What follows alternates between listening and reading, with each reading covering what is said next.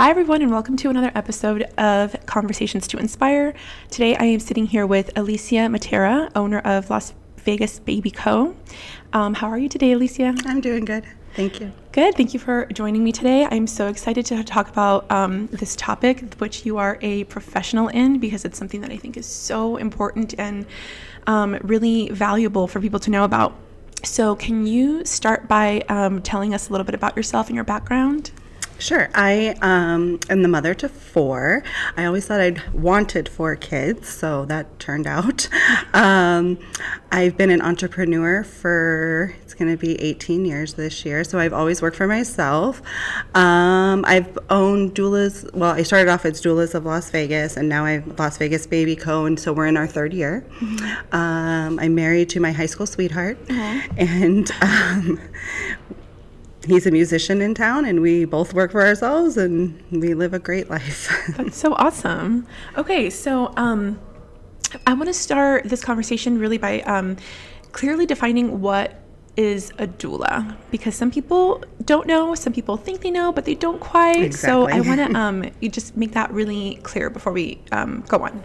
The best way I describe it to parents now is we're kind of like a motherhood coach, if that makes a little more sense. Or what they really get is if I say like a personal trainer, like if you were going to go lose weight or wanted something like that, you would hire somebody to kind of guide you through it and coach you through it and be that support person. So that is what a doula is. So we're kind of like a motherhood coach. We have experience in pregnancy, birth, postpartum, breastfeeding, and parenthood, motherhood.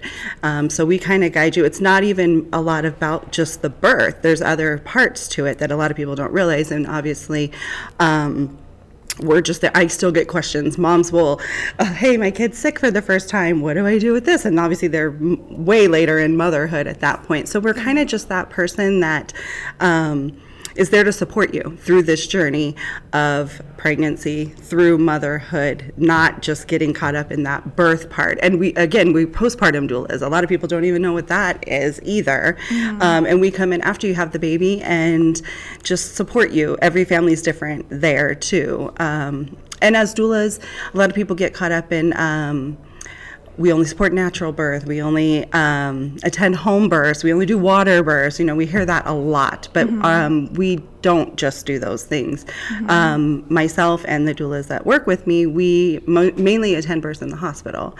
Mm-hmm. And some are medicated, some are natural, some are cesarean. It just varies. And really, we're just there to support the mom and the family. Okay. That's what a doula is kind of in a nutshell. Yeah, so it sounds like it's their main role is to support you through support and education is a big part of what we do. Right. Of course, comfort measures and like helping with that. But you know, even with that, we're encouraging the family to step in and try and be a part of it too, where they might not know what to do. So we're like, hey, come over here, rub here, do these type of things. So we are trying to involve the family, but really the mom and baby are our focus. But right. Yeah, I actually, I'm glad you brought up support and education, because I learned so much during my baby's birth experience, and I learned a lot through our doula, and it was definitely different than I thought it was going to be. It was a great experience overall, and I highly recommend everyone have a doula now. If you've had a doula, most people that have had a doula, they're like, I don't know how people do it without one, but people that haven't had one, they don't know what they're missing out on, really. Exactly, yeah. So. That's why I wanted to have this conversation today, because I feel like a lot of people are missing out, and they don't quite realize the importance and the value that a doula brings. Mm-hmm. So, now when I talk to everybody, I'm like, are you going to have a doula? If I know they're having a baby, I'm like, you need to have a doula. It's the best thing ever. Okay, so you kind of answered my second question, which was what the role of a doula is. Is there anything that you'd like to add to that? Yes, question? Doulas have no medical responsibilities. So a lot of people get us confused with midwives, too, and they assume that we step in place of a doctor, and that is not what we do. Unfortunately, there is some doulas out there that take the boundaries a little bit different, but we really stay in our boundaries, and we know what our boundaries are, and that is, we don't diagnose, we don't do any of that type of stuff. If we know of something that's going on, we recommend or encourage them to contact a medical provider if there's something that they need to do, but we are not there. We're the education, we're the support system. That's it. Yeah, so it became clear to me that a lot of doulas, that while they know a lot of the medical terminology and the processes, they are still not, I guess, qualified to make those kind of decisions or give specific advice when it comes to medical questions. But a lot of them do have that knowledge. So there's even our doctors in town, they get confused sometimes because they're like, well, why do you need a doula? You have me. And it's they're assuming the midwife role. So see, they need the education too on what we actually are, what our role is in the birth experience. But education, I can't say enough about that too. We've gotten away from childbirth education a lot because people assume if I'm not having a natural birth, I don't need any of that stuff. And that's not true either. You should have the education going in so you know what's happening to you and you can make a decision based on what's happening to you. So I teach all of our classes because I firmly believe in the education part of it. So even if you didn't have a doula, you should be taking some type of education because what do you do in your life that you don't prepare for? And this is a big deal. Like giving birth and having a child is a big deal and you need to prepare for that. But a lot of people walk in thinking, oh, I can do this and it's okay and it's just going to flow. Yes, and the hospital has my best interest, and maybe they do, but that is they have different patients going on. There's a lot of things that they're doing and they haven't met you before. As a doula, we have met you before the birth a few times and we have gotten to know you and what you want and your family and those type of things. So I hear it all the time. Just having us walk into the room takes the stress level of our clients down. Because of that familiar face, right? They know us. They don't know what nurse they're getting. Their doctor comes in at the end, that kind of stuff. So we can bring a sense of calm just by being there, just by having our presence there. And they know we have knowledge in what's happening and stuff like that. Just earlier today, actually, I listened to this wonderful woman who implemented doula services at a hospital, I think in Minneapolis, and they've been doing that since 2015. And she brought up these studies that say that having a doula present during births, especially in a hospital setting, because that's where they work, significantly reduce the amount of needs for cesarean and for NICU stays, and it just brings the stress level way down, and it facilitates birth. And the hospital was seeing those results, and of course that's great for the hospital as well. It's great for the mom, it's great for the baby. So there's really, like I said, a lot of value in investing in doulas. And I understand some nurses and things like that, they think, well, we have no medical background, like how can we step into this role? But if they don't fully understand our role, once they understand it, we can step in. And we do have trainings, and I've taken so many trainings.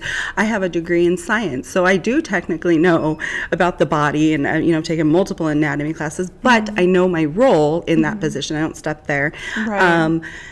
However, we've tried we do need to get this hospital system on board because again, we are overflowing with pregnant people, those type of things, and then you have understaffed hospitals that can't give them the care they need. It's not that they don't want to, it's they just can't because they have multiple things going on. We've talked to many hospitals in our town, and they're not really on board as we would want them to be, but hopefully as time goes on and they see the value in what we do, that will change. Because my goal in my company is I really do want to work at the hospitals. That is my focus, working with the medical providers, letting them know what our true role is, and that we aren't trying to talk our clients out of anything. We're trying to educate them so they can make a decision based on what they know, not what they have been told. And so that's really my focus. I now see that doulas are complementary to the hospital staff. It's not having one or the other. You're not replacing anybody. You're there to work with the hospital staff. Be assisting. One of my doulas just attended a birth in LA for a friend, and she was like, oh my gosh, night and day. She walked in, the nurse was like, great, the doula's here. I can do what I need to do now, and you do what you need to do, and we're all going to be happy. Right. And I'm like, that's the dream, right? Yes. Like, we want that every time. Yeah. But we don't get that all the time. Yeah. We can walk in and we can, the doula. Yeah, and I think a lot of that resistance is, again, because there's not enough education. Yes. There's just not enough awareness about what doulas are. And I've tried to go in, and I will still continue to try to say, hey, let me talk to whoever will listen here, because I can tell you what our true role is and where my company and anyone that comes out of my company will do. I can't control what everyone else is doing, but I know what I can offer with me and my group of people. Yeah, and I think it's especially needed now because if you've been paying attention to the news, we have a shortage of doctors. Yes. In the last few years. That number has been declining. And Nevada is like the top. Oh, really? For that. Yeah. Oh, well, yeah, that doesn't surprise me actually, but I did not know that was a fact. But we have this shortage, so much so that oh my gosh, what's the school in New York, like famous school? What is it called? The Hopkins? No, it's NYU, New York University. Okay, so in New York University, NYU has decided to give free medical tuition to any med students. So you can actually learn to become a doctor completely free. I mean, This is how bad the shortage is. I think they only announced this last year. Wow. Where they started doing this. But this is how bad the shortage is, that now one of the most, revered schools in the nation is like, hey, come to our school and we'll do it for free. We'll give you free tuition because we need doctors. So this is, a career that costs hundreds of thousands of dollars, and they're giving it out for free because we need more doctors. We need more. The article I read about Nevada was talking about how our doctors need to make that OB role more appealing, because nobody wants to go into it from the risks and the liability and all these things and that's been going on for a few years. But like I said, there's a actual study thing out there that says Nevada is the highest, and most OBs retire by 51, I think the age was. And so we're not getting people in quick enough for the shortage that's about to come here in our state. In the next 5 years or something, they said, because we don't have enough people going into the programs anymore. And I think we just need more, again, information, more education about what birth is, because the practice of obstetrics only started when, in the 40s? Is that correct? I mean, it's very, very recent. And then it became male-dominated at that time as well. Prior to that, there was a lot of home birthing and things like that, more natural stuff going on. And then it became kind of male-dominant, which I'm not saying is a bad thing. It's just a fact. And it changed, and sometimes it's gotten a lot of, let me control the situation. The doctor wants to control it, and which is understandable to a certain level. They're busy too. They're overflowing with clients because of the shortage and stuff like that. So if they didn't schedule some cesareans and they didn't do certain things, they would never sleep. There wouldn't be a life for them at all. So I understand that. Do they sometimes schedule some that maybe didn't need to be? Sure. But that's, again, the client's choice. And if the client has that education and is making that decision based off the education that she knows, then let her do that. That's her choice. She made it. But if you're forced into it, sometimes that is where it gets a little different for postpartum stuff and things like that. So again, having that doula person there, she can help explain, okay, here's what you have, here's what's going on, here's your the risk and benefits about making these choices, and let her make a choice that she made.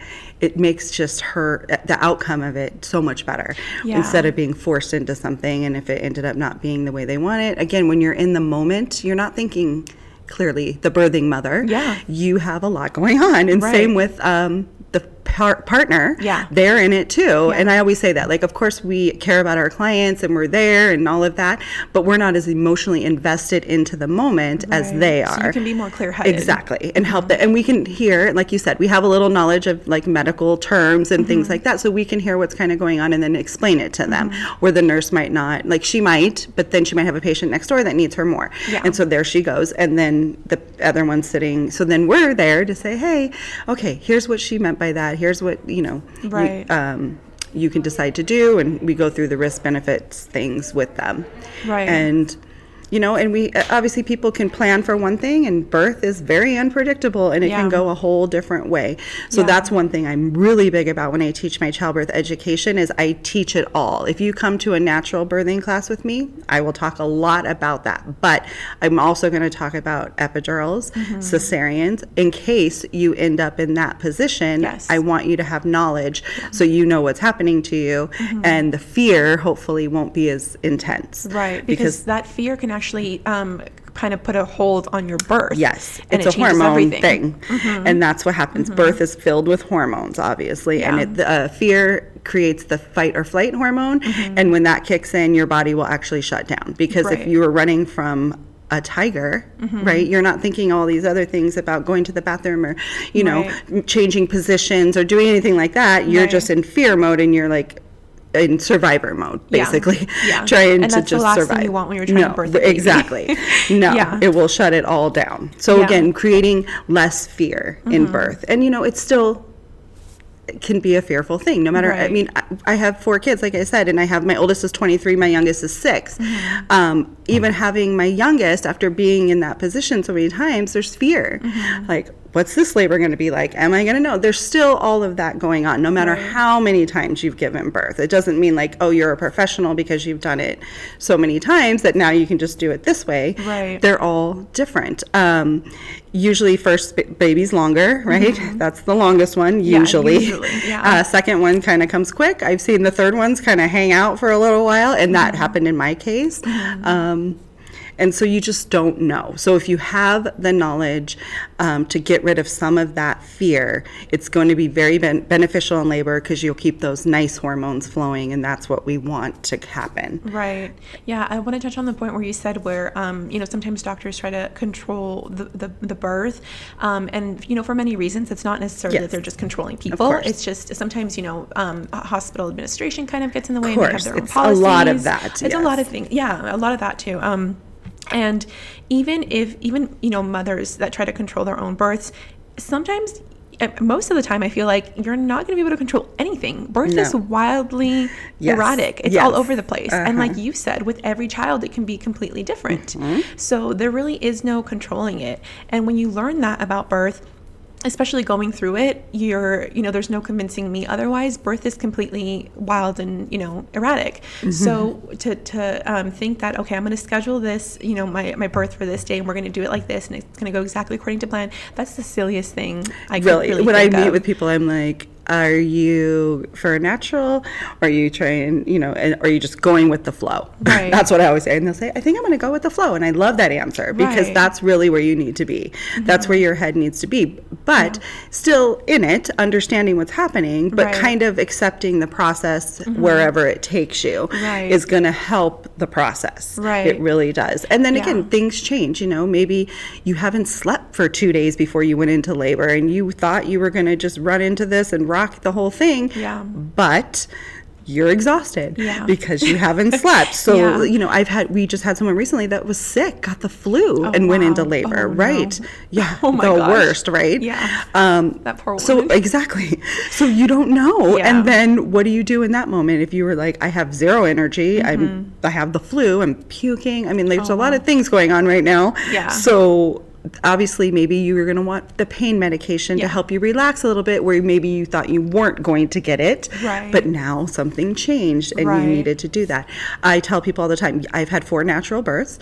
However, they were very short births, labors and births. So that makes a difference. You know, if they were 20-hour labors, would I have had a natural birth? I don't know, because you're exhausted, and you know, those type of things happen. And it's just such a mixed bag too when it comes to birth. Like some people, like you said, you think you're gonna have a natural birth, and then you're exhausted and you can't physically like push, and your body is so tight from just being exhausted, which is what happened to me. And I wasn't able to give birth the way that I wanted to, and I needed to have that pain medication because I was closing in on like 30 hours of labor, and you know, it didn't go according to plan. Luckily I was like okay, and I was open to all the possibilities, and I had a supportive team. But you know, sometimes people they can push through that, and they can rally, and they can do a natural birth even after 30 hours. Some women, you know, can't do their labor so intense they can't even do a short labor, so they need to go to the hospital. And some women, it works out where they can plan the cesarean and it goes according to plan and everything's like, you know. Well, see, the thing I've learned about birth and things is if you have a natural birth, you don't win an award, and if you have a cesarean, that doesn't make you bad, kind of a thing. There's no matter what, you've given birth to a child, however that was. And for some women, having a cesarean is the best way for them. Mentally. There's things that go on in birth that could bring up traumas from their past that can change the whole process and actually make it more traumatic. So if going in and having that cesarean is not going to make it as traumatic for them, great. I am supportive of that 100% because I have seen what feeling like a failure in birth has done to women. And that's the last thing you want. And it mentally messes with their head. And I don't agree with that at all. Again, no one's winning a prize here. The prize is your baby. You are still having that baby, and you know, you're becoming a mother to that child. But that's all that matters. None of having the other parts means anything. There's no right or wrong way really to do it. It's just what's best for the mother. The society and the baby gets very caught up in, I believe in only this, and I believe in this. And of course, birth is a natural process. I get that.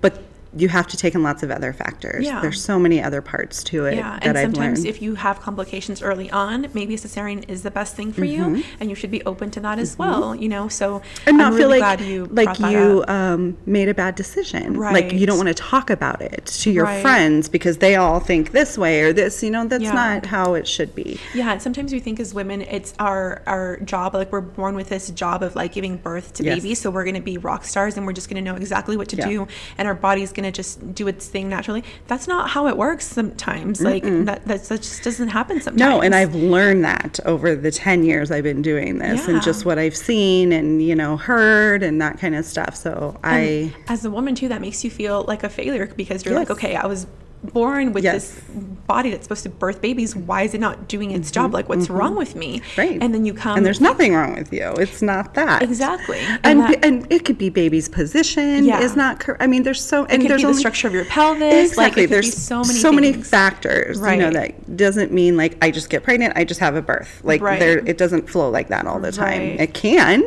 of course, and that feeling like a failure, especially if you have everybody else telling you like this is what you should be doing. If you're not doing this, like your baby's gonna like suffer or X, Y, and Z is gonna happen, and it's not good.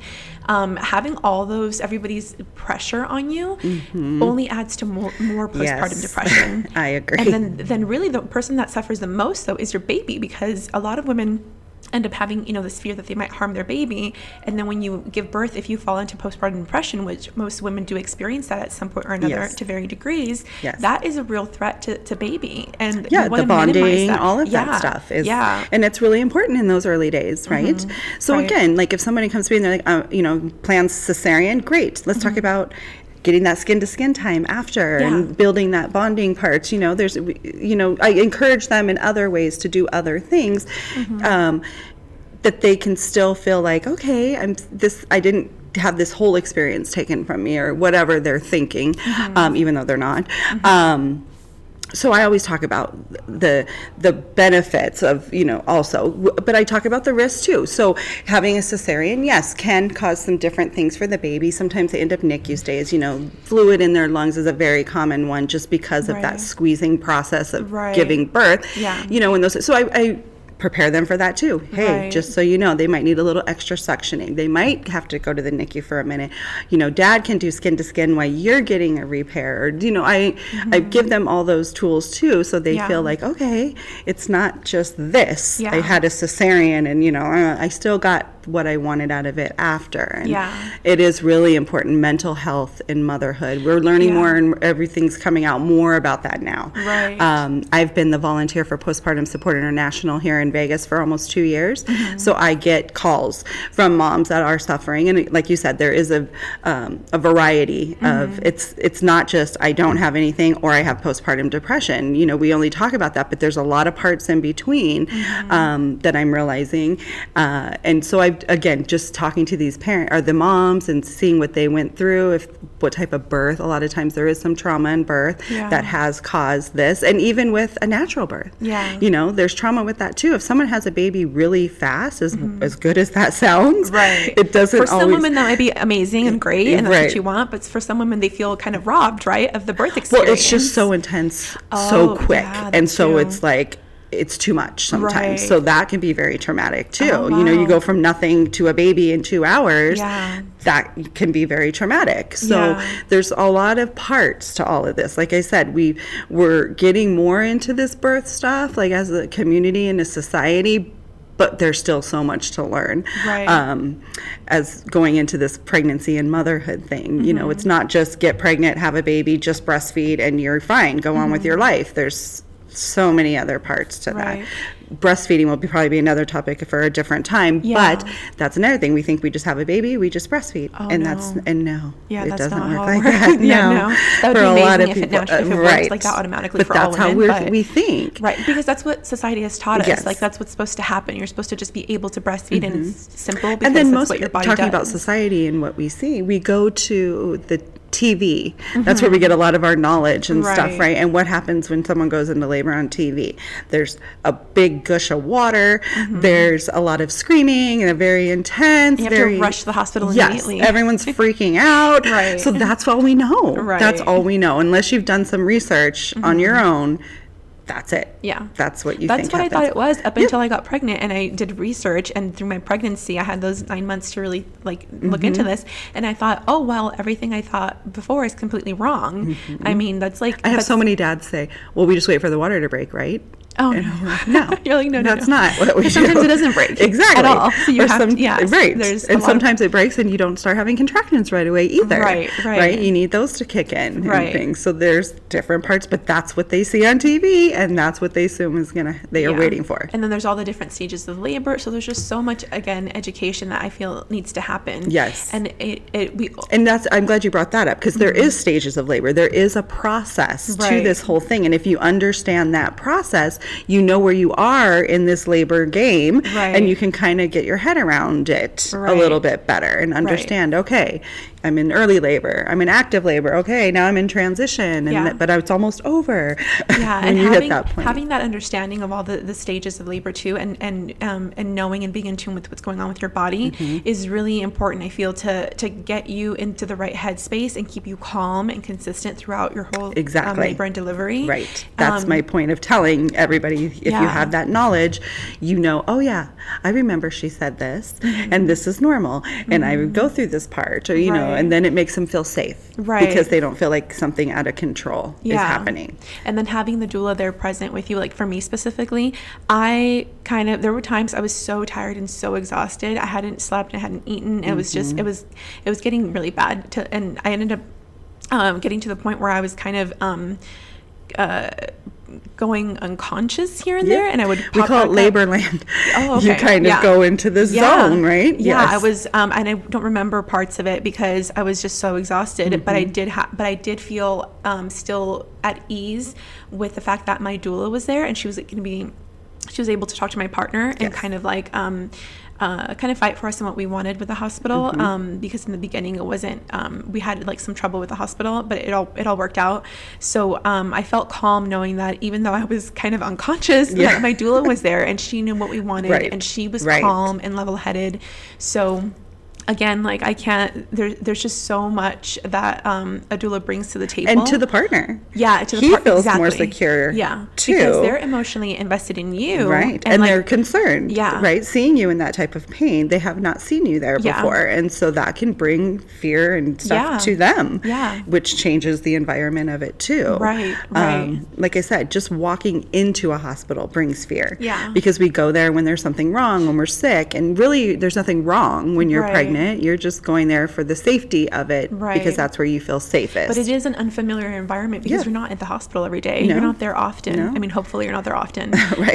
And you don't know what the processes are. You don't know the terminology. So there's a lot of unknown. And again, like you said, immediately walking in, that causes tension. Yeah. And that's the last thing you want. No, we don't want any of that. Okay, so we kind of took the conversation Long on that really, one. we went really into it real quick. But that's amazing. But I want to get back a little bit, kind of go back a little bit and tell people a little bit more about you and how you got into doula work.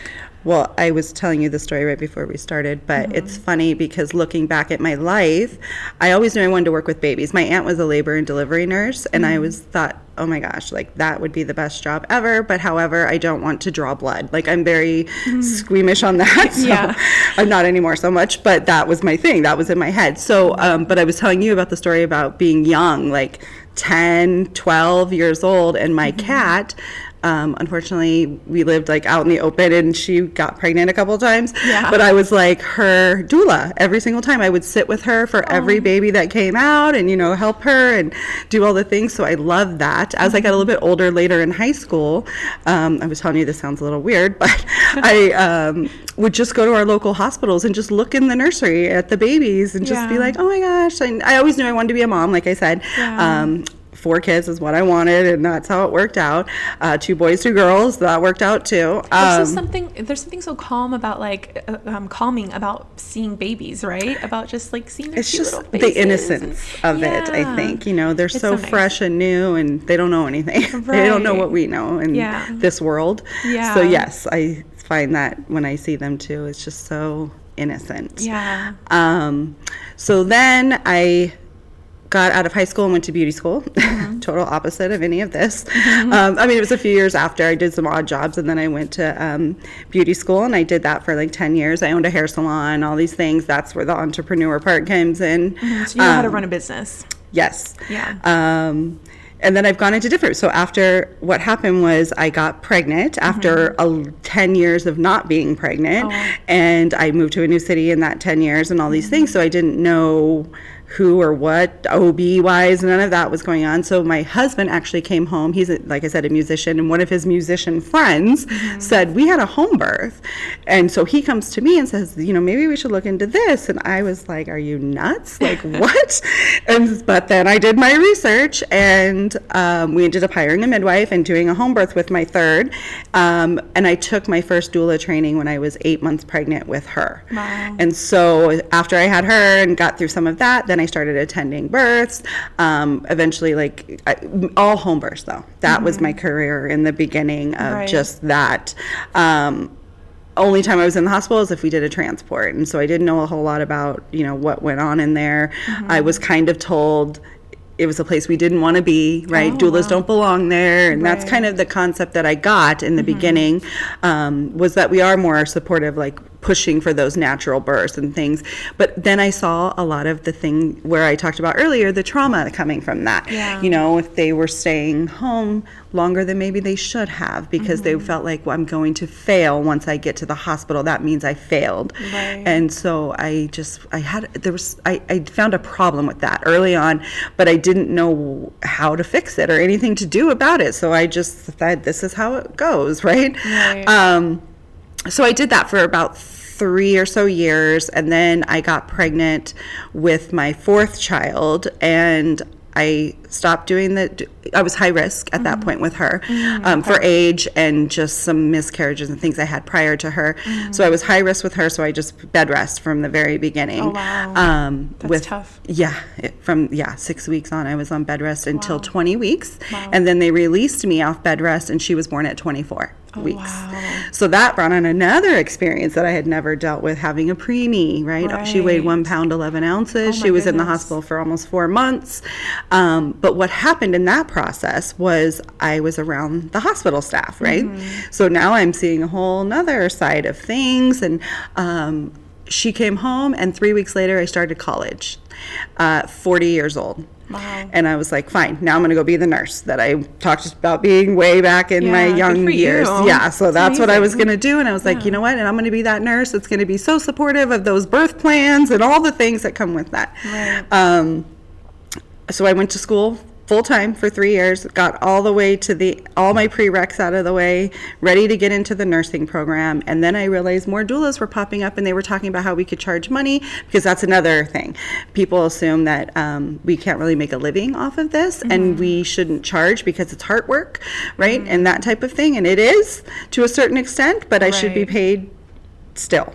And so there was it's a real job. Yes. I don't know how anybody could but back when I was in it before, I didn't get that out of it. It was kind of like, you just do it because you're helping women and you want to, and I get that 100%. But I wanted to make a living doing it. Yeah. So I thought the only way to do that was to go to school to be a nurse, and then I could work in the hospital in labor and delivery, and then I could help the moms and make money, right? So that was how I really thought. But then I started realizing, these more doula agencies are opening and different things. So, okay, maybe, that's exactly what I wanted. I remember the day I came home to my husband, I said, guess what?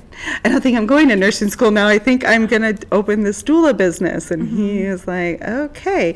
So that's what I did. And within, I don't know, 6 months from my time I made that decision, I had opened Doulas of Las Vegas. Wow. And like I said, that was in October. That's a fast turnaround. But see, and a lot of people say to me, wow, you've done a lot in a short amount of time. But this has been in my head for so many years. I knew what I wanted. I just didn't know that I could take it to this level, because I had been told differently.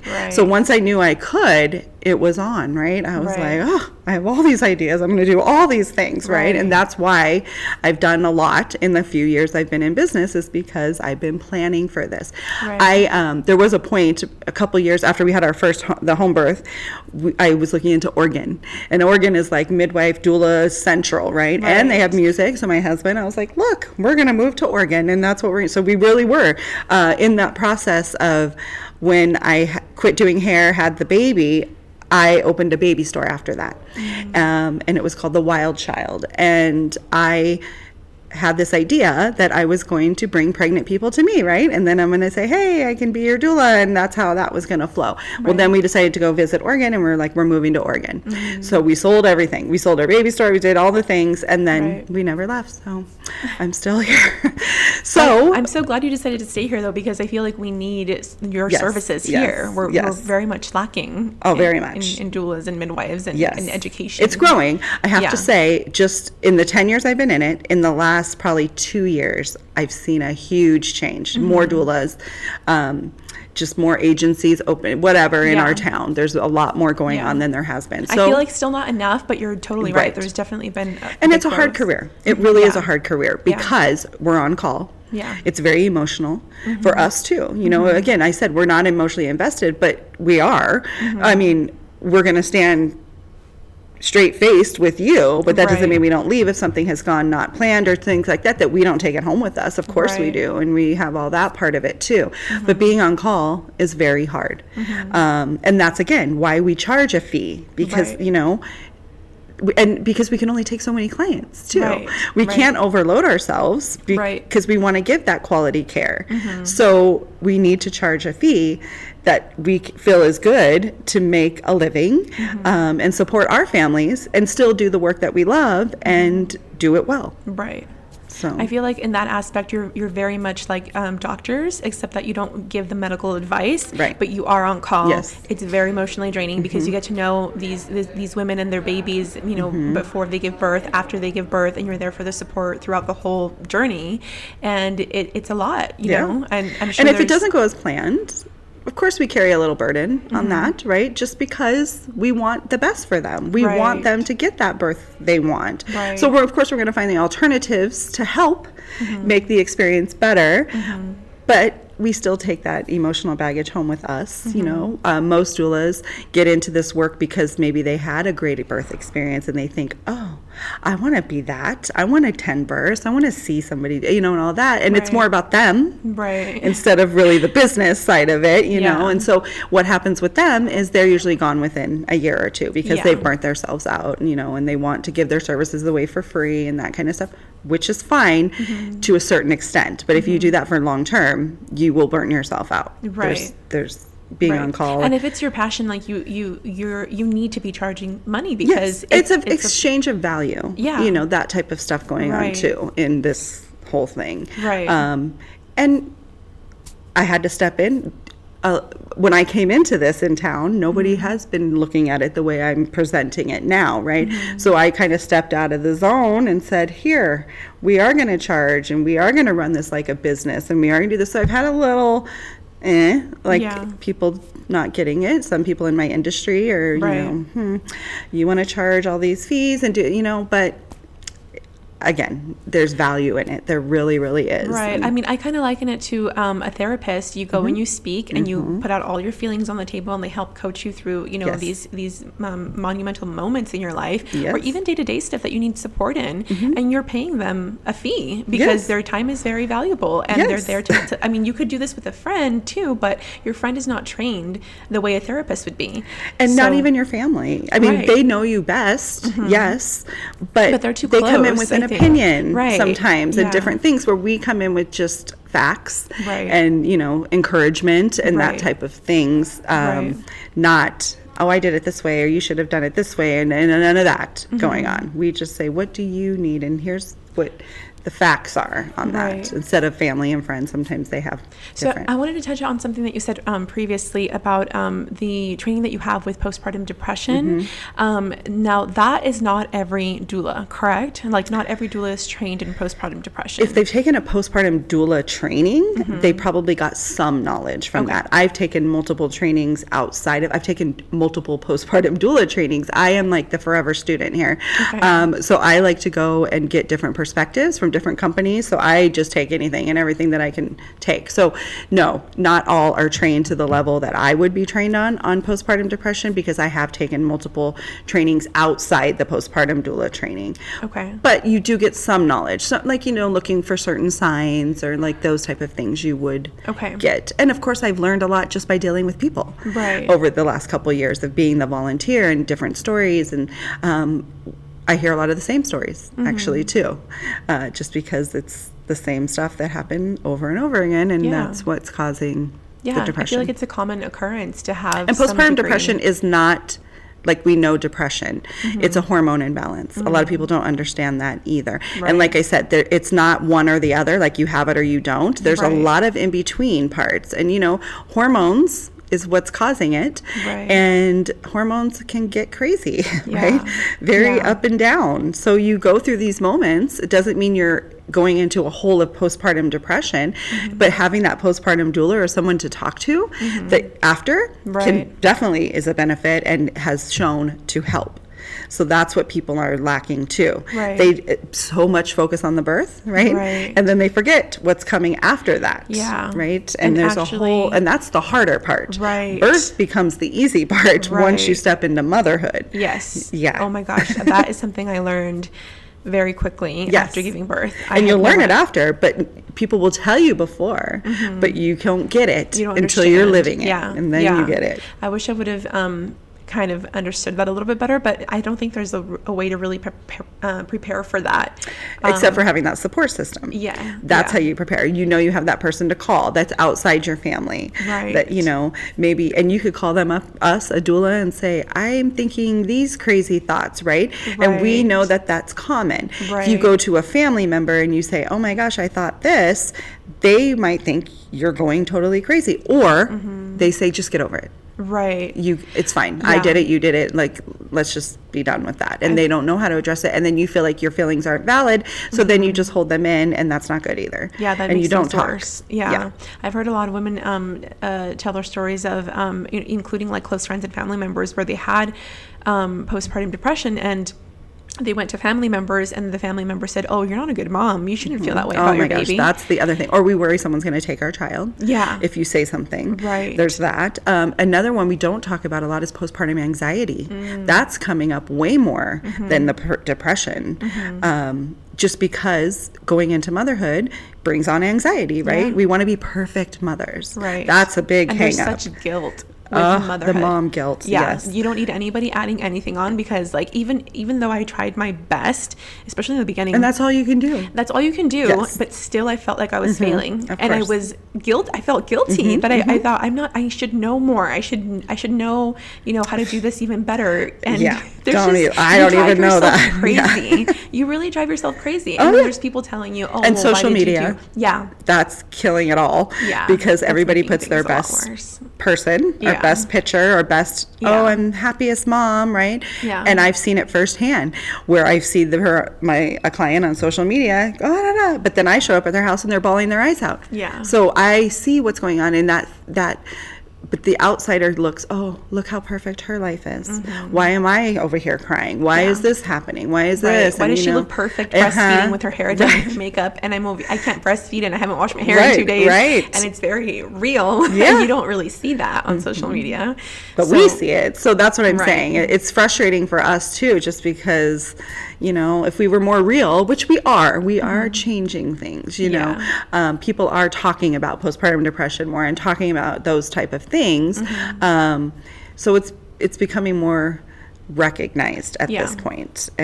But that still doesn't mean people talk about it because they don't want something like my kid to be taken away or Right. something, or I'm crazy, or Yeah, and and that again, kind of stuff. you wouldn't have those assumptions if you had some more education on Yeah. the topic, right? And Yes. you know what you can ask those questions, or sometimes you don't even think to ask certain questions Mm-hmm. that might be really helpful for you to know about. So again, having that doula there to teach you about all this and to give you that education, you're more prepared. I learned so many things before going into my birth that questions that I didn't even think I would ever need to ask. I hear that all the And- time. Like, oh, yeah, why wouldn't I think about to ask Right, that? yeah. And I talk to the dads a lot too, if they're in my class, just like, here's things you should watch out for. Here, if you hear her say this, if you Right. notice something like this. So then I Right. give them the knowledge too, because obviously sometimes we don't see it in ourselves because we're caught up in survival mode of Right. just no sleep, all the things Yeah. that are happening. So that partner who knows you best will be able to recognize those signs and then feel comfortable to talk to you and say, hey, remember what she said? I'm kind of noticing this, maybe. And wouldn't it be so great if you didn't have to go to them and they came to you and said, I think you might have this going on, right? Right. You're like, I think I might have something going on too. Maybe we could look into this, instead of building yourself up so much of having to go to them Yeah. and say, I think something's happening, and then having that anxiety of they're going to think I'm crazy, or Right. what's going to happen from that point. Yeah, and having a baby puts such strain on your relationship that I Yes. think that if they're able to come to you and notice those signs, there's going to be like, you're not going to be holding it all in and maybe resenting them for not helping. Yes, that is so 100% true. yeah, it improves all aspects of birth before and after and during. So there's again just so much to gain. And I want to touch on something that you said about if a mother is having anxiety or depression about, say, harming her baby, and she thinks her baby might be taken away from her, what do you do in that situation? If she comes to you and says, hey, I'm having thoughts of like harming my baby, I need help. Do you know that's very common? I didn't know it's common, Yeah. but it doesn't surprise me that It's people would very have those common. feelings. It's the anxiety of, I've heard it to where I feel anxious walking into the kitchen because what if I hit their head on the counter? What if, things that are so random, right? Right. What if I walk down the stairs and I drop them so they won't even walk down the stairs? Like Right. there's a lot, very, very, very, I just posted an article on our Facebook page about that because it's, and so what we did- do, Sorry, just really Go quick. ahead. I had sometimes women also have they feel like they might intentionally hurt their baby, and that's like a whole other thing too. Right. I had a mom friend who said she had to, her baby wouldn't stop crying, so she had to put him down and walk away and just leave him crying because she thought she was going to physically harm him. And she, she's a great mother, and of course she wasn't, she just wasn't in the right headspace, but she would never willingly just harm her baby for like the joy of it, I No. guess. That's not what. But then they become afraid because they're become like, I afraid can't, because they should I feel not like- be around the baby? Right, Like because what? they feel like they can't control themselves because that feeling of being overwhelmed. Like she was a single mother, her family wasn't very supportive. She had no help. She was going to school and working full time. I mean, it was a lot on her. So of course, and then she felt guilty about having those feelings. And I said, Yeah. you know what? I like that's actually like that happens sometimes, and it's okay. You just have to. I'm glad that you realized it because then you can get help. right? Yes. So what do you do in those situations? So again, when I first started this 2 years ago, we had no therapists that specialize in postpartum depression here in town. We now have 4, I believe. Yes. That's it. So yeah, I know. But from 0 to 4, that's amazing. Exactly. In just a couple years. So, and we actually have 2 ladies in town that specialize, their whole business is focused on postpartum depression. So, so thankful for them. That's what I do as the volunteer, is I give resources. So support groups, I've been hosting a support group at my office since I started this. There's multiple of those popping up now too, which I'm so thrilled about, because obviously I can only do it on one day, a couple times a month. Right. And some people, not everybody can make it on that day. So that gives them more options. So very happy about that. So we refer to therapists, or we refer to the support groups. Some don't want to come to the group environment. They want to go to the one-on-one, whatever it is. It's really hard because I can only follow up so much, and I hope for the best, right? And I don't know if they all make it to the therapist or what they do. So that part of it is very draining on me, because not only am I trying to get all the calls situated and do all that, but I have to make sure that they are following up with what I tell them, because we don't want something to happen, obviously. Yeah. So that's one of the things that I wanted to make really clear for everybody listening, is that your doula is not going to really function as your therapist. Like, there are professionals in that field that are trained for that. So you should make sure, while your doula can, you can talk to her and come to her to get that help. And she will have resources for you for that. Yes. Right. Yeah. That's another thing we provide, is tons of resources. If there's something we can't provide you, we are going to let you know. We have a full list of things, whatever, a variety of things, down to nannies, daycares, whatever. We have those resources to give you too. That's one of the things that we offer. Yeah. So you can use her as a tool to help connect you to people, and so you can get help that you need across the spectrum of motherhood, really. Yes. Right? Yeah. So again, that's what I'm saying. Doulas don't stop at the birth. Right. It continues on past that. It's more than that. And it's hard, because that doula word, like you said, they either don't know, or they think they know, or they have it wrong.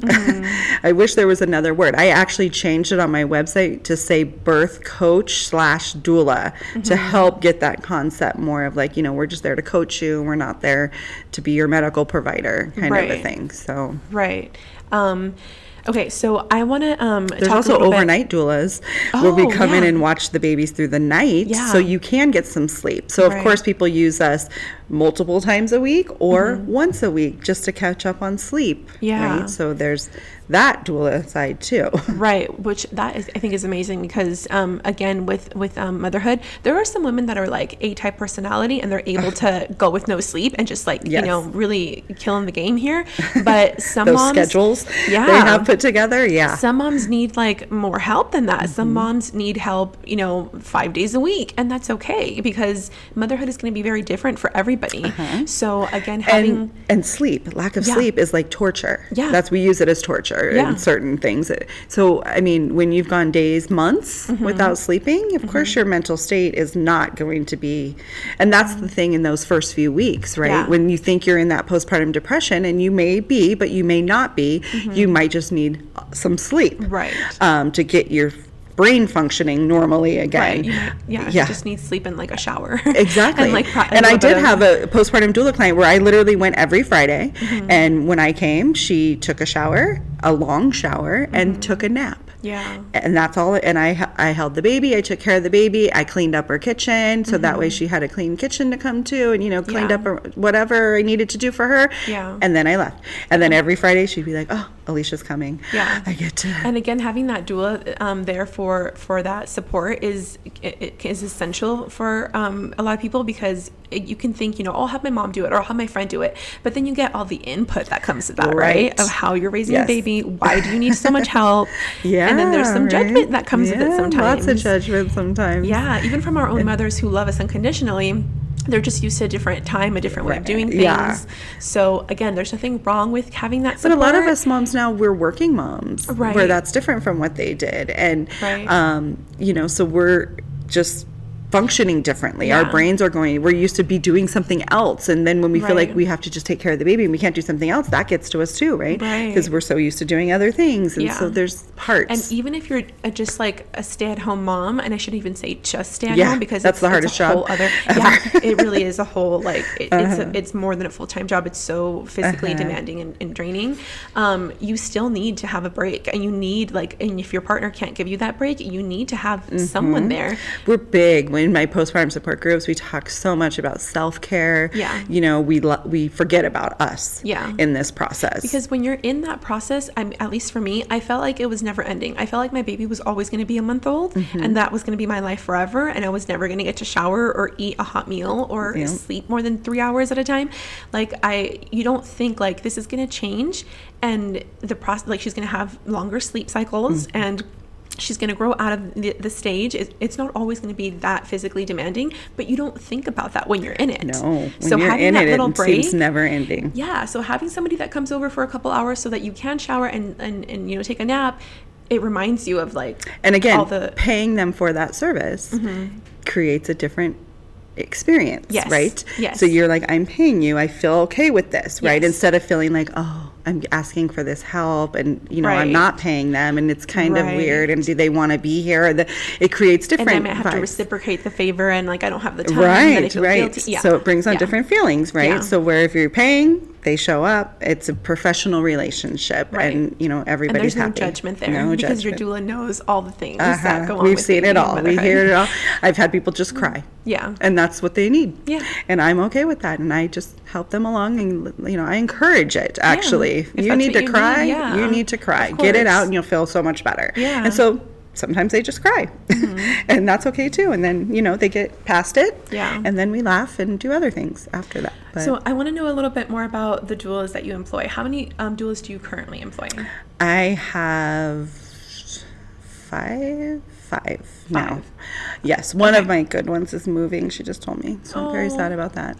So I gotta find someone else to replace her. But yes. So what's your hiring process like? Do you have certain questions that you ask to make sure that everybody kind of fits in with your like your conduct, your business conduct, basically? Yes, because of what I said about if you're too focused on one way of birthing, that's really not going to work for what I'm trying to create. I really want an open-minded doula who can understand that it's more about the family, the mother's mental state, those type of things that are going to come after, than it is about having one specific type of birth.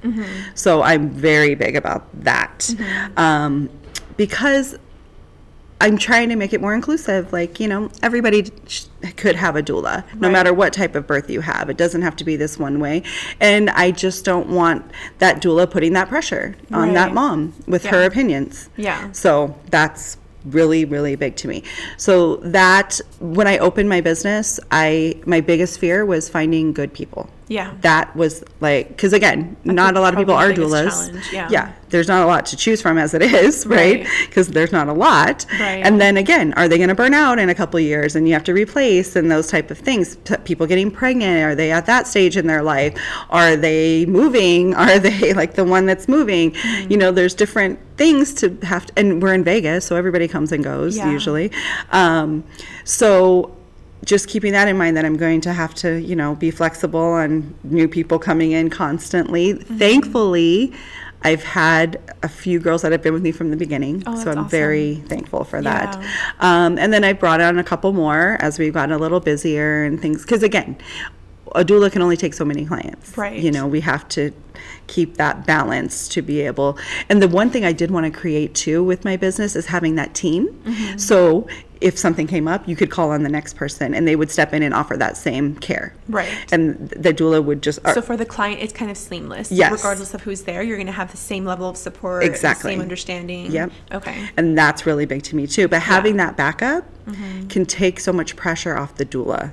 Because if it's just you and your kid gets sick, or you're sick or something happens and you let that person down, that to me eats me alive. Like I want to be there for them no matter what. And so if I'm stressed about what's going on in my life and I don't have somebody I can rely on, I will be a wreck.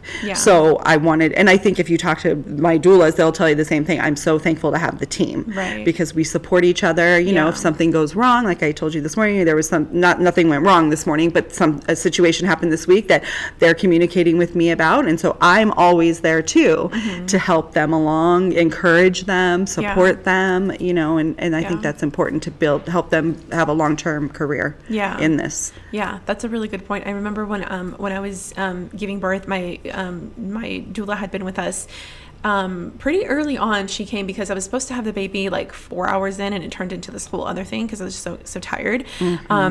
And she ended up having to go home about an hour after we got to the hospital. We got to the hospital like at 3:00 in the morning, and she had been with us so long. She ended up going home. She has like 2 kids, and you know, like she has her own life, of course. And she was just exhausted too. So she called in her replacement, and then when the replacement came, then she left.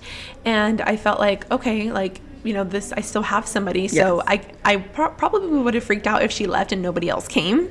I would have been like, okay, what do I do now? Like, who's going to help us and now? that could have caused some trauma, in this process. So, and again, it might have been out of her control as far as leaving. Of course, she might not have wanted to leave, but there might have been a situation, that made her, or she had to leave.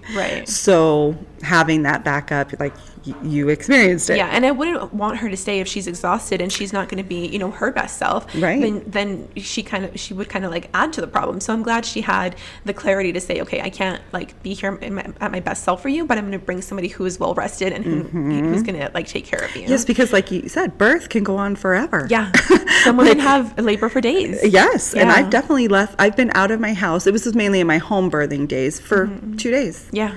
Where I didn't see my kids. I didn't know what was happening at my house. I didn't feed them food. I didn't, you know, I had to rely on my partner to do that. But if your partner has things going on too, and you know, so having that system in place is a big deal to me too, because you need that just for our sanity. Too. Yeah, of course. Okay. And not all the doulas, going back to the hiring thing. So I have some that just attend births. I have some that just postpartum doulas, you know, those. So not all do all of it either. Right. Okay. So there's that part. Okay. So some doulas will only do a specific type of like support. Right. Okay. So some don't want to be on call. So they prefer the postpartum side of it, where they can schedule a shift and they go in and they do that type of thing. They just, that on call doesn't fit in their lifestyle. So it doesn't mean that every doula does all the services. Kind of a thing. So so that's really important, I think, for people to know, is that doulas are not all alike. It's kind of like doctors, where they have different specialties, right? Some of them can do 2 things, you know, some of them do just one thing. And it doesn't mean they don't have the training sometimes. They just don't, they prefer the schedule being scheduled instead of the unknown. They have like a preferred practice, even though they have the training for and that's another part. So if you're a doula and then you need a lactation consultant, then we have that separate. Some of us are all of it, which I am. I have a whole list of letters behind my name, but some are not. So, but we have someone on staff that can help you. So now we'll bring in that person, and they will be here, and they probably know a lot about the situation because we work as a team and we are pretty close. Right. So having, knowing, so if a client comes to you, what kind of questions do they typically ask, or what kind of questions should they ask to make sure that they get like the person that is a best fit for their type of situation? Well, obviously their birth philosophy would be like how they think birth should flow. And if the client's thinking, I might get pain medication, and this one is and the doula is telling you natural birth, maybe she's not the best one for you, because if it ends up going that direction, is she going to be as supportive, or, you know, so those are just things to keep in mind. Obviously, schedule, what's that doula's schedule? Is she going to be available? Those type of things. Maybe how many births she's been, what type of training she's had. Those would all be first questions I would ask to like a doula. Basic questions you should be asking. Okay. And then if you think you might need support afterwards, and your doula's not she's either not trained or doesn't practice that, she should be at least able to refer you to somebody, correct? Yes, and that's what I was saying. So then we have someone in our team that we can fill them in very quickly. Here's all the things that you should know about the birth or babies or mom or whatever, and they can step into that role. Very seamless and just go. Okay, and we've already kind of covered this, but I just wanted to reiterate, doulas work everywhere. They work in hospitals, they work at home births, they birth centers, we're getting one of those in town, so that'll be new and different. Yeah, finally. Again, we're stepping up our game here in Las Vegas. We're getting all these things, and so I see 5 years from now being different than where we are right now. And so it gets frustrating because, again, I've been out there, I've tried to get in with doctors, and you know, I've been pushed back a little bit on that, which is okay. I firmly believe that we just stay professional and do what we do, and that will show in the end. And so as things transition and change, it will all work out in our favor. So what's the current climate right now with the hospitals here in town? Because I know it's different in every state. Hospitals have different, like some hospitals will actually request, like the one that I was listening to earlier in Minneapolis, they saw the results of they saw this data of there is a study out there that evidence-based birth, they have done studies on all kinds of things related to birth, and one is about doulas. And so I like to, if there's somebody questioning, like what do you do? Like, how does this going to benefit me? I definitely hand that over just to give them that evidence-based stuff. I'm very big on evidence-based.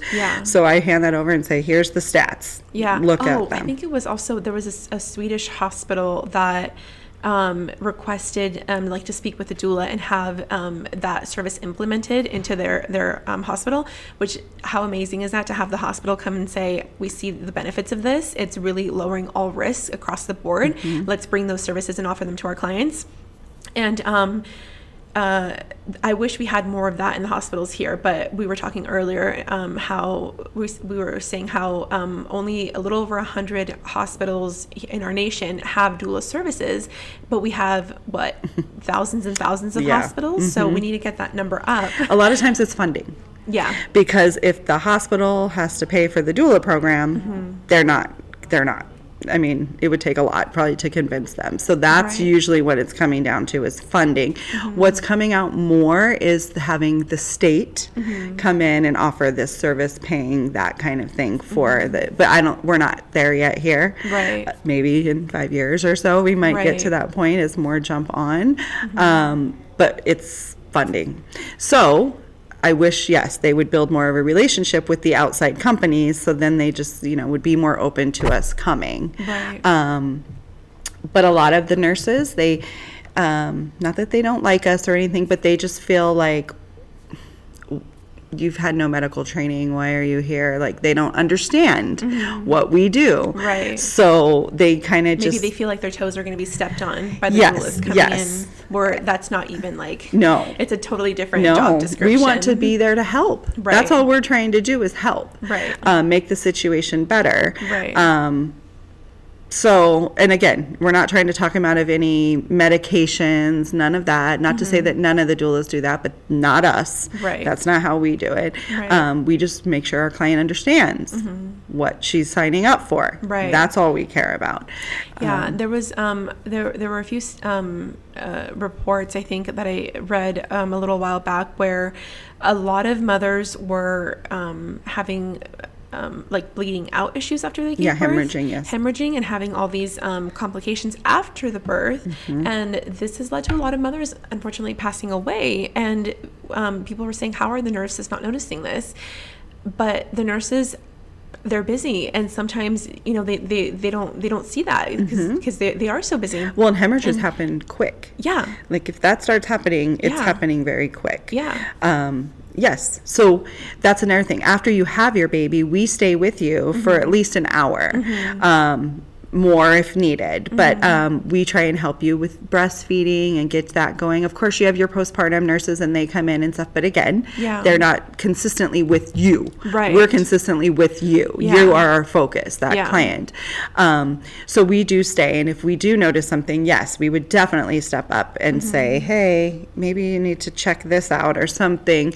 We're not diagnosing. We're not bringing, oh, she has a hemorrhage. Somebody come in here and check this out. We're not that. But it's like, hey, hey, we noticed this is happening. Right. Can you look into that a little bit more? Like, Right. that's how we communicate with them. Right. So- We don't want to be taking over. We don't want that responsibility Right. of that medical things. Right.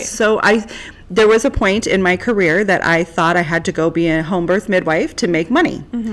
So I started, I know everything about every possible version of getting into any of that. I researched every school, I've done it all. But that's the only thing I thought. But once I realized, no, I can make money being a doula, I felt the relief of not having that medical responsibility was Right. just like, yes, I don't want any part of that. Right. I'm thankful I don't have to make those decisions. Like, Yeah. those are big decisions. Yeah. And I don't want any part of that. Right. So, But you can be there to kind of spot the signs for when you do need that medical intervention. You can call someone and Yes. say, we need help here. Yes. Right? Yeah, I remember my doula, when our replacement doula came in, she stayed with us for, I want to say, like, it was quite a long time after the baby was born, and until finally I had even like slept, and then I woke up, and then I felt like, okay, I am kind of myself again, except, you know, there's a new baby here, so like, how much of yourself are you really? But my partner had rested, and like, we felt okay, and she's like, okay, well, if you feel okay, then I can go ahead and go if you don't need me here, but if you need me, I can certainly stay. And it was nice just having like that one extra person. And for the longest time before I had kids, I thought, oh, I would definitely want my mom there. But then during my pregnancy, I thought, I definitely don't want my mom there, because my Yes. mom freaks out at the tiniest little thing. And, you know, she's had 3 kids, and she's had 4 births. So I thought, okay, she's an expert, right? She's going to have to be there.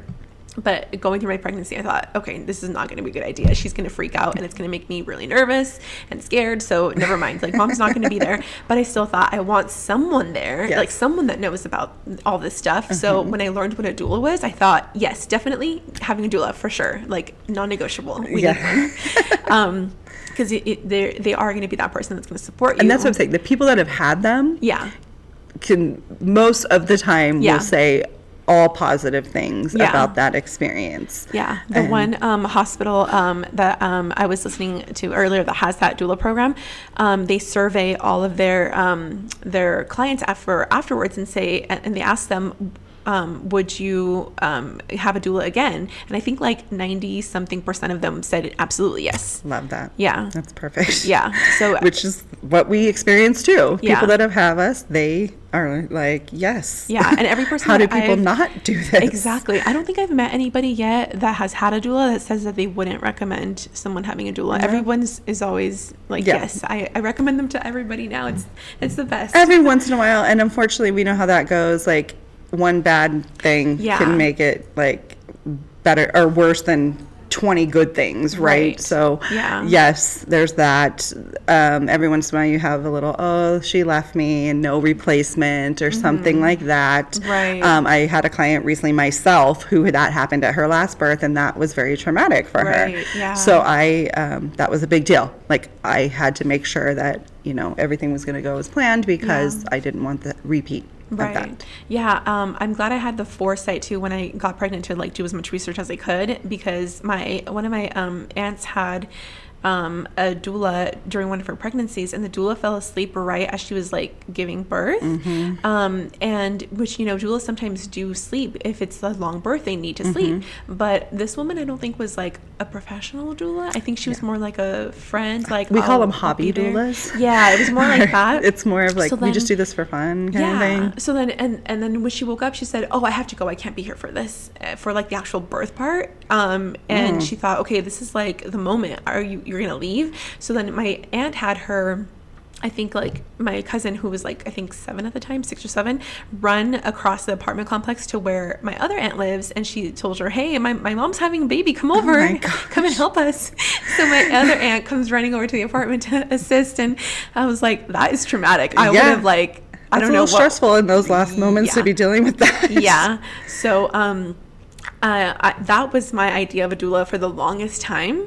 And I'm glad I'm glad I had the foresight to think that. like, okay, this can't be what Right. a doula is all the time. Right. So I'm glad that there are people doing good work and are actually professional about their job, because it's so needed. We need professional doulas. I preach it so much to my girls that work with me. All of it's that they know that Yeah. that is a big deal to me. Like Yeah. we stay professional always. Like Yeah. you show up, you do what you're supposed to do. Like Yeah. So that I think is huge. as like a client of a doula, I think that's one of the biggest questions is to ask, how long have you been practicing a doula? How long do you intend to keep practicing as a doula?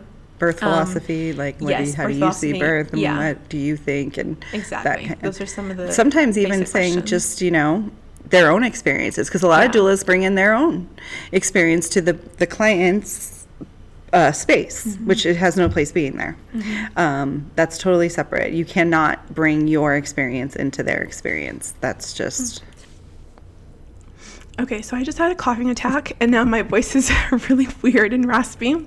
So we're going to let Alicia do most of the talking now, which is perfect because these questions are all her domain. So, Alicia, what services do you offer at your company?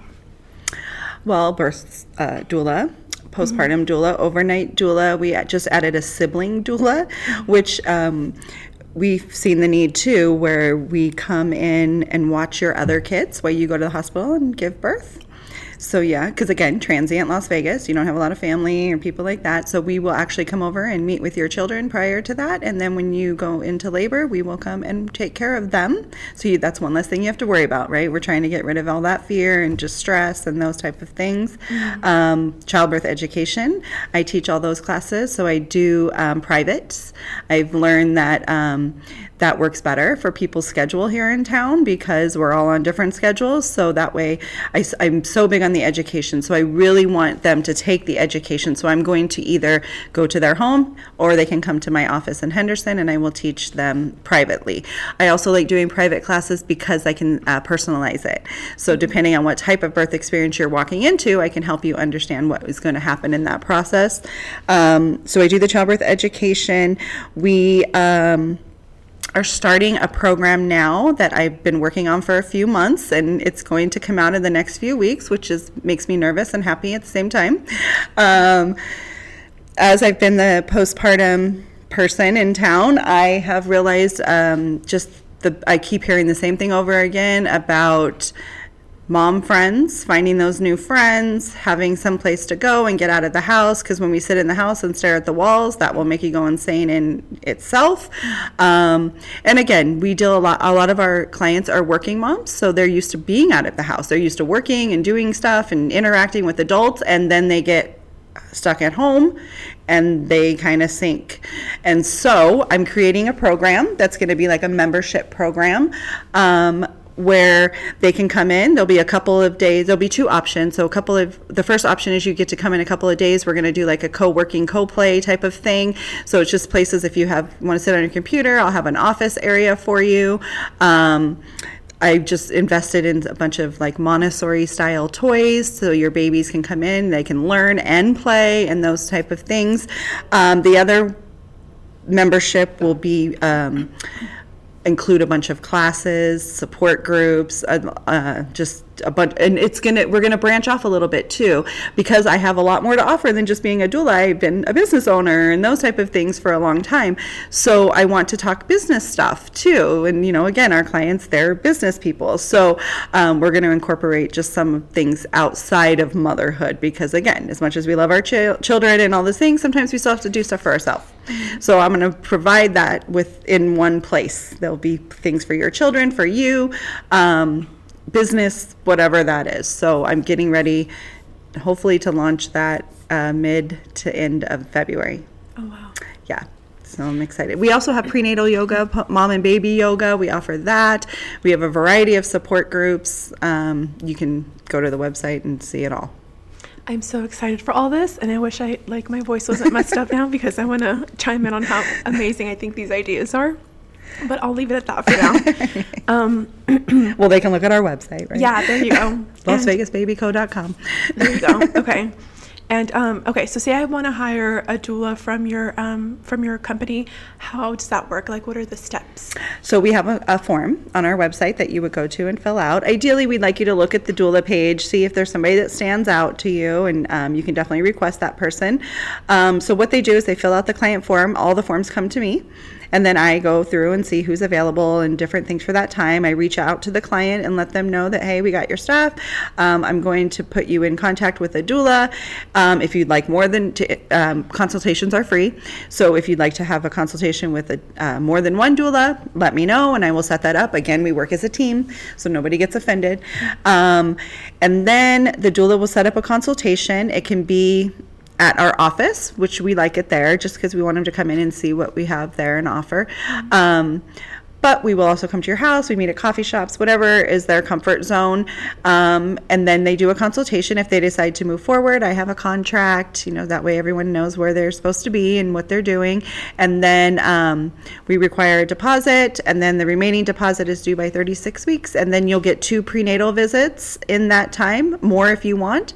The birth and that the afterbirth where we stay for an hour, and then we come see you. We like to come in the first 10 days after you have the baby, and we'll come to your house and just kind of, process stuff, see what's gone on, talk about the birth, where you're at in this motherhood steps and that kind of thing. So that's how we go about. Same with postpartum. If you need postpartum services, everyone fills out that client form. If you were looking for a class, you'd fill out the client form. Everything's on that form, and then it comes to me, and then we kind of figure out where to go from there. Okay. That sounds pretty easy and straightforward. Yes, we wanted everything easy, so yeah. Very basic. Okay, and can you tell us a little bit about your practice, like what it physically looks like, and my office? Yeah. Mm-hmm. I shouldn't say practice. That's like for medical people. Your office. What does your office look like? My space. Your space, yeah. Is I just painted because I wanted to create a different feeling for this new program that I brought in. So it's I did white. So if you can visualize that, not trying to be sterile or anything, try to be more modern is what we were going with. Yeah. But it's an open space. We have 2 offices that are like physical offices that doors shut and that type of thing.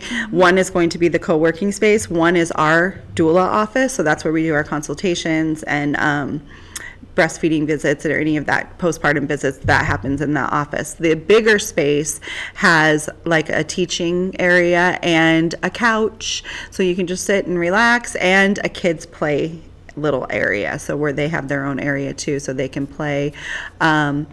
And like I said, because we have yoga and those type of things up in the front, there's like cubbies. You put all your stuff, you leave your strollers, your car seats, and you walk into the next space. And again, it's very relaxed. That's what environment I'm trying to create. It's just let's just sit and talk. That's what I want from it. Not sterile, not just kind of like you're in your living room. That's what I was creating. Yeah. So I know some offices can feel intimidating when you walk into them, especially if you're just used to going like to a doctor's office. And I am in an office building, so not like a retail building, more of like an office. So there's not a whole lot going on in there. It's it has lots of floor to ceiling windows looking out, so you kind of get that nature feel coming in, which I like a lot. Yeah. And there's a nice courtyard with lots of trees and that kind of stuff. So that sounds really nice.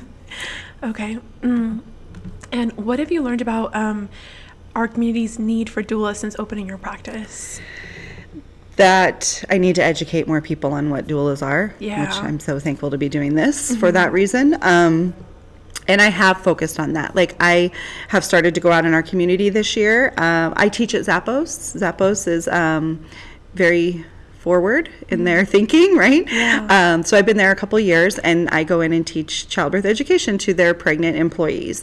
I got this idea in my head. It's like, well, why aren't more companies offering this service? So I've really focused on that since the new year, of getting out there. Because again, even if they don't hire me to do that, I still educated them on what services I offer. So each time I go meet people, I see the benefit in it just by talking to them. Yeah.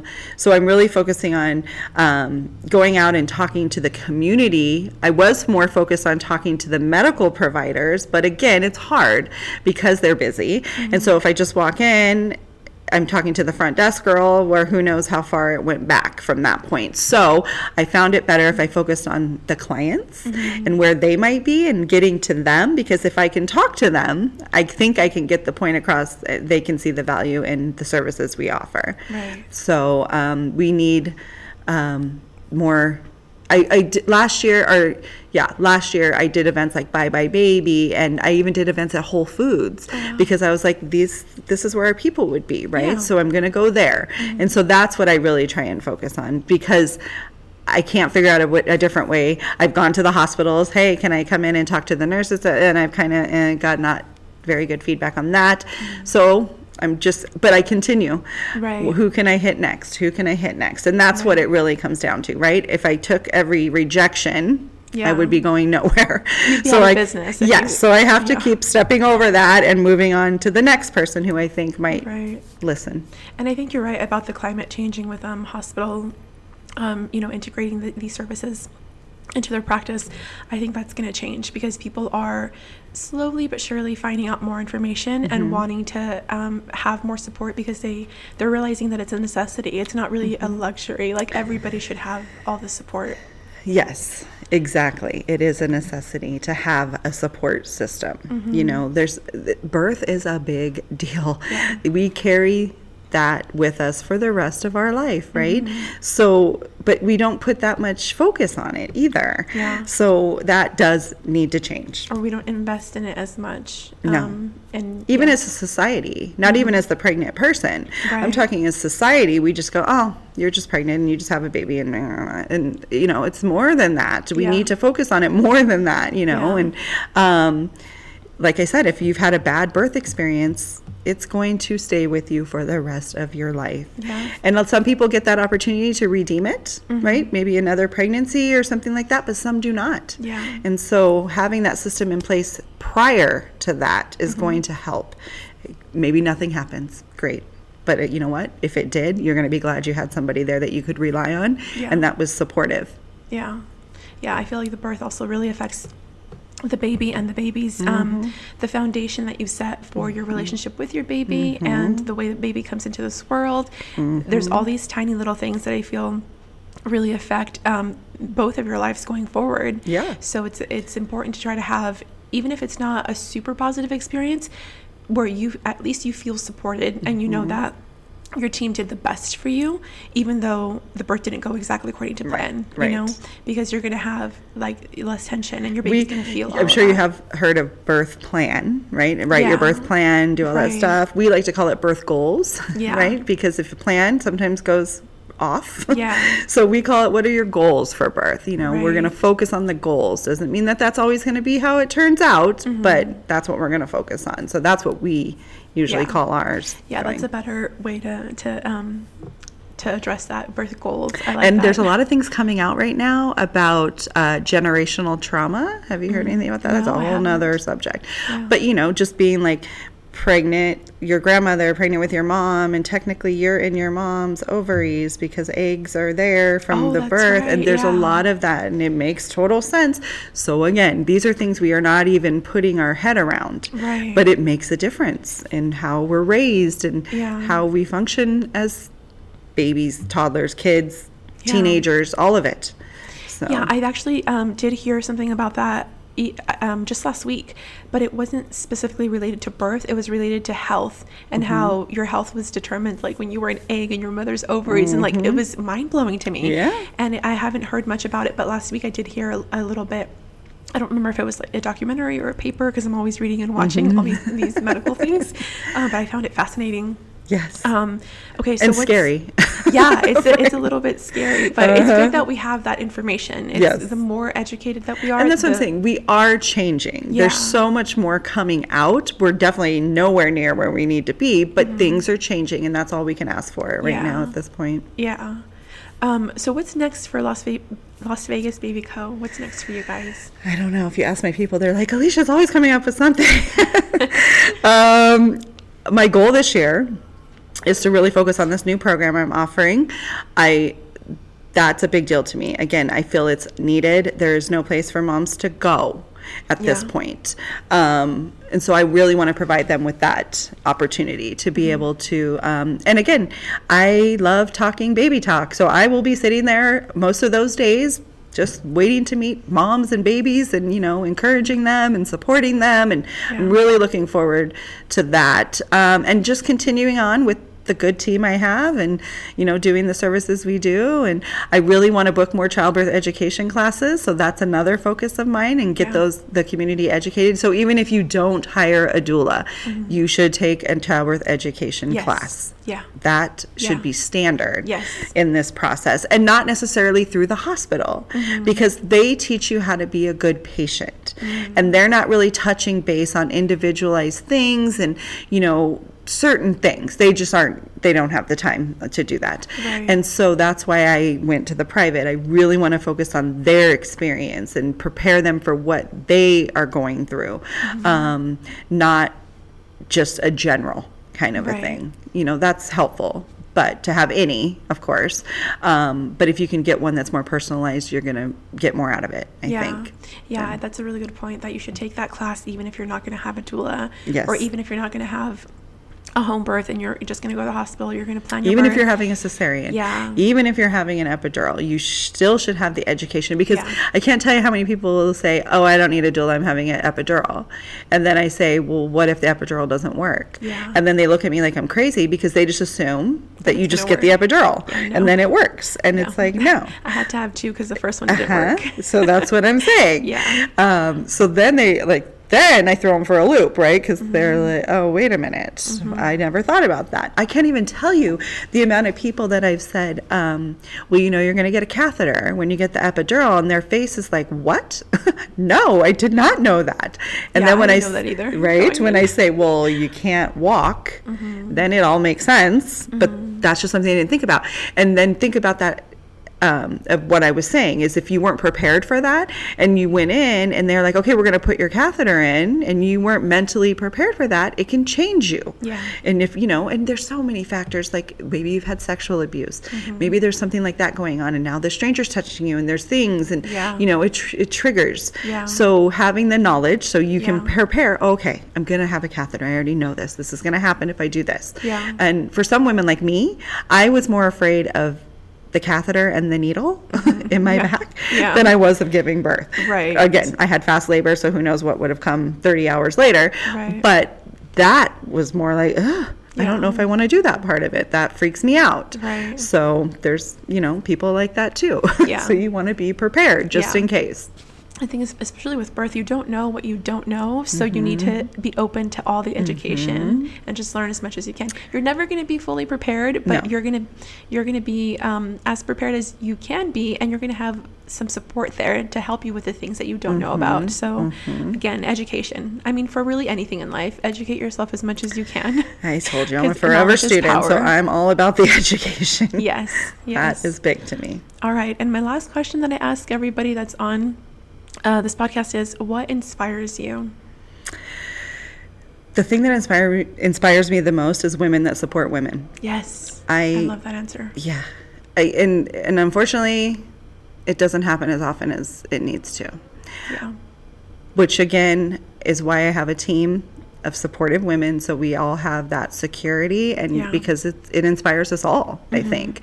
But that... I try and go to women events when I can, and just, talk about what I do, but not only just listen to what they do like that. And I always leave those events feeling good, like really good. Yeah. And so I need more of that in my life. Unfortunately, a lot of my good friends are moving out of Las Vegas. So I'm like, how do you find friends at 45 years old? Yeah, exactly. Like, I need new friends. Like, how do I do that? That's like a whole other podcast topic too, because that's a tricky situation. Yeah. Very. So just when I get around strong women that are secure in themselves, I get so inspired by that. Because I'm very secure in myself and my life, and I'm comfortable in all of that, and I think people around me feel that, and I like to feel that too by them. So that's very inspiring to me. Yeah. Oh my gosh, I really love that answer. I definitely agree with you. We need more of that. There's especially with like moms, I feel like there's a lot of judging, and you think that as a mom talking to another mom that they're going to be able to relate and have no judgment, but that's not always the case. No, and that's another reason why I'm creating this space with the membership programs, because I want us all to get together and inspire each other. Yeah. Like help each other, like, encourage each other, cry, laugh, whatever that is. Like, let's just get it out and let's be real and raw and, like, you know, and we're going to get more accomplished if we're that. Yeah. Instead of hiding and feeling insecure and all that type of stuff. I want you to have a good motherhood experience. I don't want you to look back and wish you would have done something different. Yeah.